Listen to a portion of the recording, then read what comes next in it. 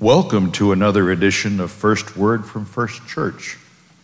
This is Pastor Dave Buchanan at the First Church in Sutton. Please enjoy the message, and may God bless you richly through it. Our first scripture lesson comes from the book of Jonah, chapter 3, verses 10 through chapter 4, verse 11.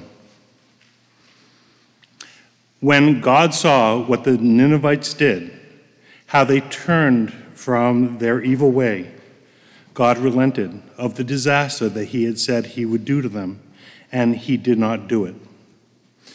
But it displeased Jonah exceedingly, and he was angry. And he prayed to the Lord and said, "O Lord, is this not what I said when I was yet in my country? This is why I made haste to flee to Tarshish, for I knew that you are a gracious God and merciful, slow to anger, and abounding in steadfast love, and relenting from disaster. Therefore now, O Lord, please take my life from me, for it is better for me to die than to live." And the Lord said, "Do you do well to be angry?" Jonah went out of the city and sat to the east of the city and made a booth for himself there. He sat under it in the shade till he should see what would become of the city. Now the Lord God appointed a plant and made it come up over Jonah, that it might be shade over his head, to save him from his discomfort. So Jonah was exceedingly glad because of the plant. But when dawn came up the next day, God appointed a worm that attacked the plant, so that it withered. When the sun rose, God appointed a scorching east wind, and the sun beat down on the head of Jonah, so that he was faint.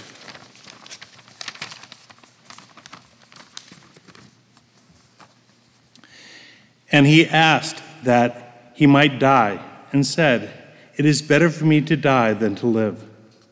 But God said to Jonah, "Do you do well to be angry for the plant?" And he said, "Yes, I do well to be angry enough to die." And the Lord said, "You pity the plant for which you did not labor, nor did you make it grow, which came into being in a night and perished in a night. And should I pity Nineveh, the great city, in which there are more than 120,000 persons who do not know their right hand from their left, and also much cattle?"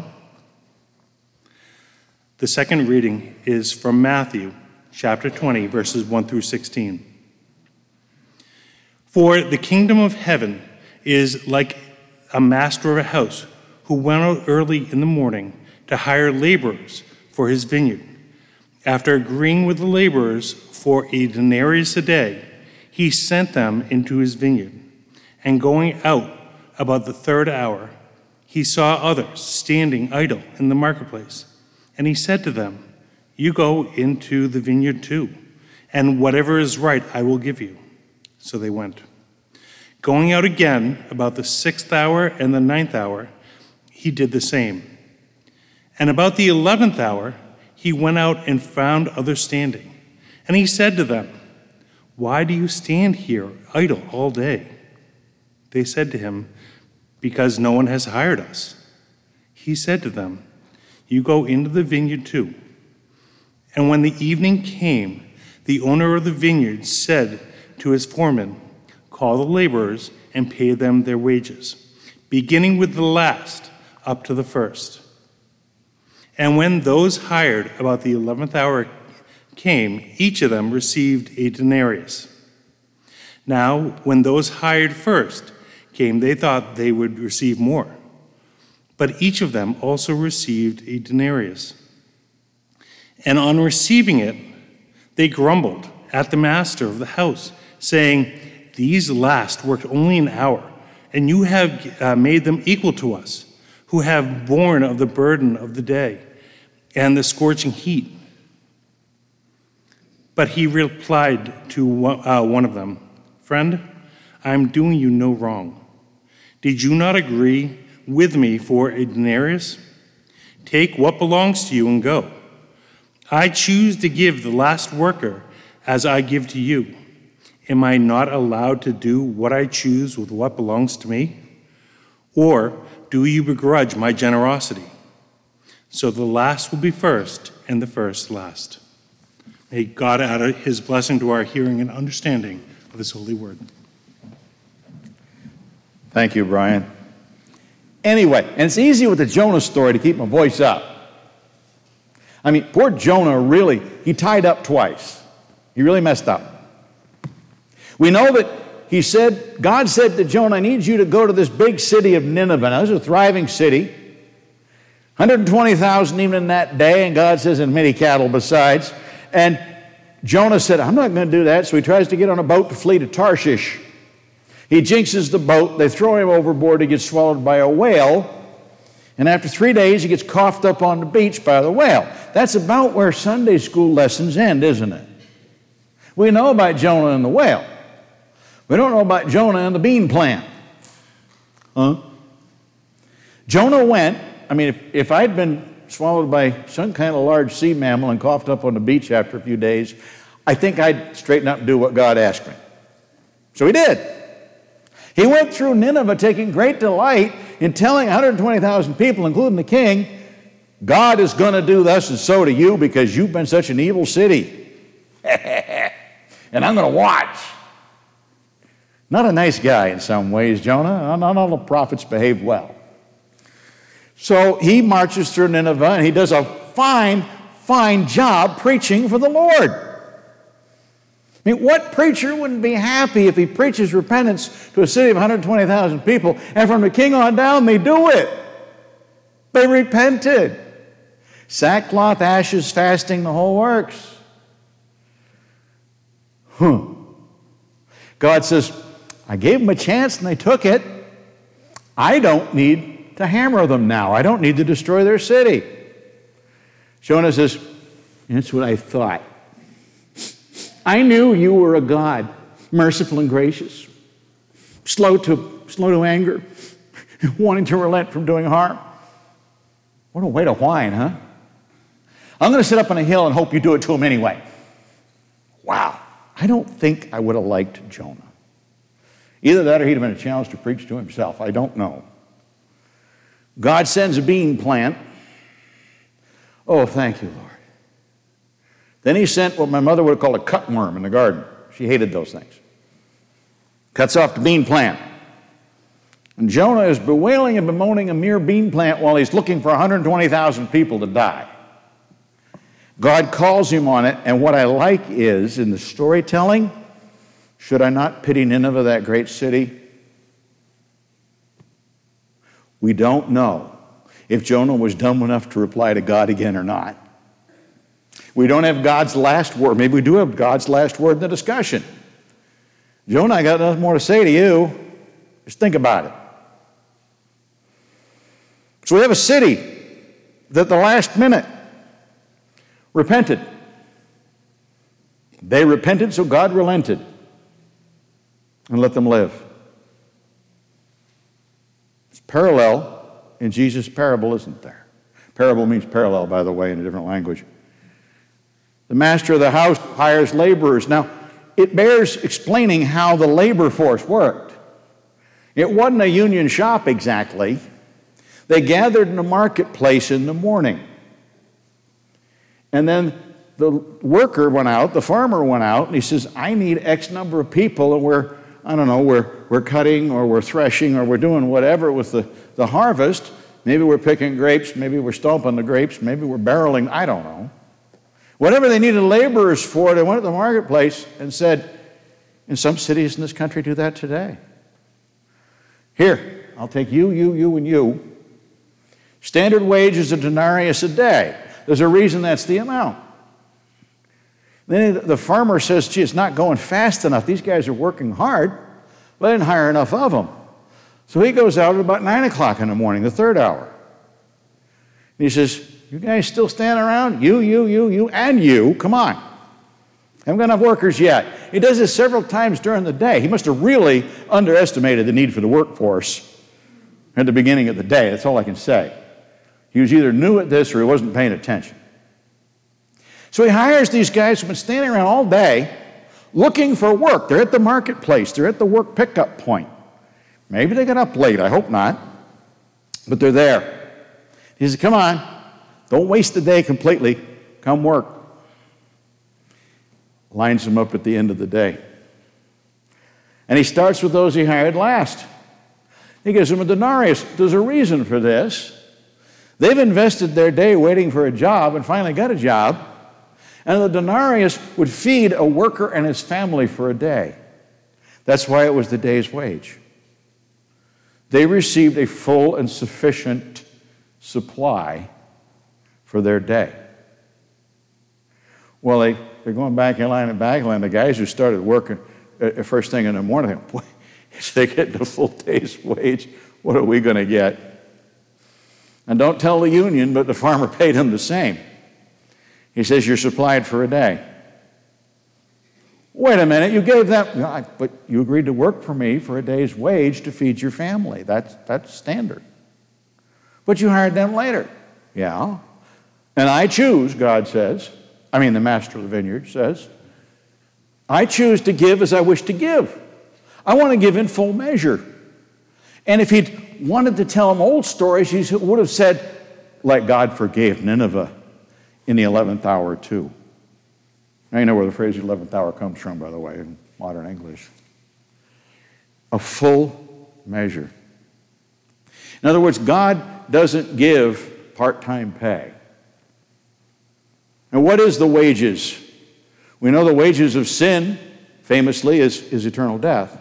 The wages of accepting work in God's vineyard, the wages of accepting Christ as the master of the vineyard, is a full measure of restoration, a full measure of our spiritual need, a full measure of reconciliation to God, of salvation, of eternal life.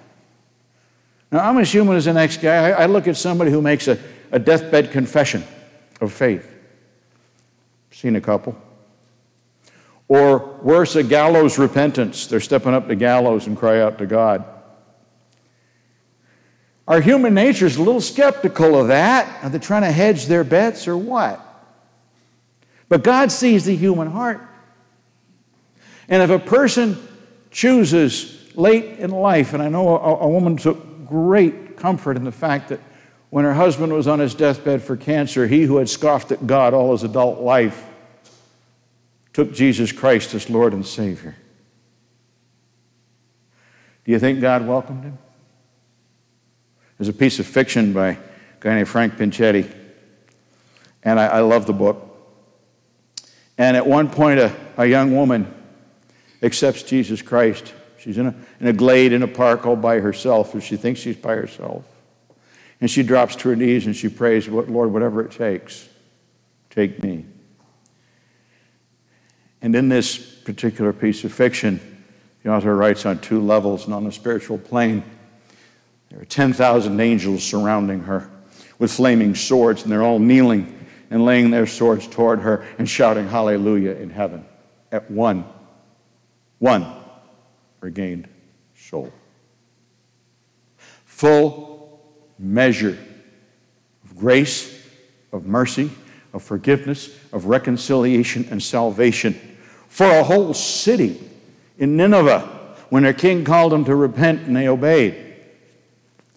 For each and every worker who shows up in the vineyard of God. Even at the 11th hour, whatever that looks like in a life, receives the full denarius, receives the full means to live is what a denarius was to them. The means to live in Christ, to live in God's vineyard. Our youngsters this morning were way too polite.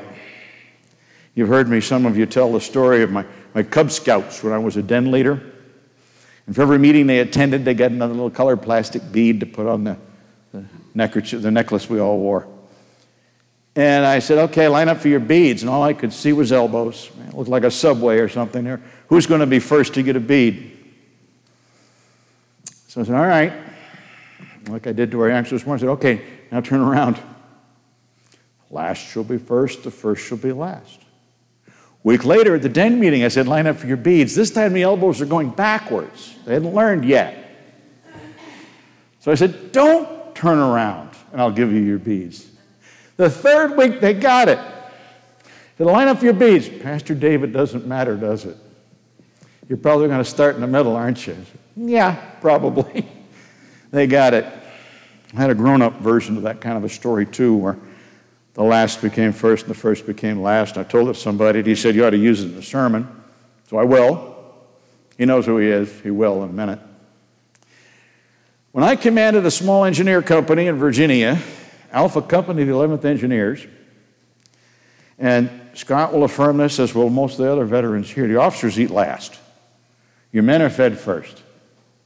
Excuse me for saying men. At that time, we didn't have women in the 11th Engineers, so I can talk like that from then.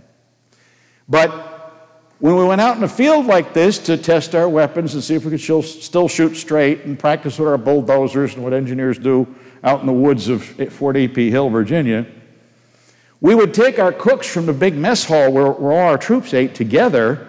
The troops that belonged to Alpha Company, the cooks, would come with us. I had an old mess sergeant, a couple of young sergeants, and a couple of cooks. So, end of a long, hard day out there in the woods. Thank God it wasn't raining at least. I went to the mess tent, and I was looking forward to supper because they were having chili mac. Anybody else here ever had chili mac? You have, you don't know it. The Marine has, it figures. Chili mac is the southern version of, have anybody here ever had, what do they call it? Oh, golly. American chop suey? Yeah, now you know. New England is the American chop suey. Add some chili seasoning and some beans to it, you got chili mac. I knew you knew what it was. I grew up eating it in the high school cafeteria. It's actually one of the less bad lunches we had. I liked it. So I love chili mac out in the field when it's cold and dark. So I get in line with my mess kit pan. I wait till every soldier in Alpha Company has eaten, except maybe the cooks. I come up with my mess kit pan, looking for a big glop of this chili mac and maybe a roll or a biscuit or something. This mess sergeant looks all around in the dark and he says, "Sir, how do you like your steak?" "Excuse me, Sergeant? I got a steak here for you, sir. How do you like your steak?" Now, the other 133 soldiers of Alpha Company just got chili mac, which is good. I like steak. Mess sergeant says, "How do you like your steak, sir?" "What are you saying, sir?" "Sir, I got a steak back here for you." "Wait. Private Fogel, get over here." Poor Fogel comes charging over. He thinks he's going to miss the rest of his supper. He's my driver. He drove the Jeep. They don't let officers drive Jeeps for good reasons. And he was my Jeep driver. He was my chauffeur. "Hey, Fogel, how do you like your steak?" "Sir?" I thought I was pulling his leg. "How do you like a steak?" "Well, medium rare, sir." "Why?" "Sergeant, you heard the man. Cook him his steak." "Who's your junior cook in the tent?" He parades one of the cooks over. "Private, how do you like your steak?" "Sergeant, the steak you saved for you is his now." You got that? You ever serve steak here in this tent again, there better be 135 of them. The sergeant was the hand of the grace of God and didn't know it because the next night, and I don't know where he got them, he had 135 steaks. I didn't check the local mess halls and commissaries to see where he'd gone horse trading, but by golly, we all had steak or none of us got steak. We all got a full denarius or none of us got a full denarius. We all got a full measure or none of us got a full measure. So that old mess sergeant was trying to curry favor with the commander that he didn't deserve was a hand of God's grace anyway when he came up with 135 steaks. I know it's a very earthy example, but it worked. We all got full measure. And when you worked a hard day out in the woods, a steak almost tastes better than it does at a fine dining table. It really does. But that's the full measure. That's the flavor. That's what God offers. When he offers the city of Nineveh, when he offers a whole body of people. that he will relent from punishing. He really wants to love and forgive. So in a group of 120,000 plus many cattle, or a few workers in the vineyard, when God pays up, when you get your pay stub from God, it's paid in full. It is all that it takes to live in Jesus Christ, and that forever. Thanks be to God. Amen and amen. Thank you for having joined us for First Word from First Church. We pray that God has blessed you in some way, in His way, through the message that we have just shared with you. Please join us again. May the Lord bless you and keep you. May the Lord make His face to shine upon you and be gracious to you. May the Lord lift up His countenance over you and give you peace. Amen and amen.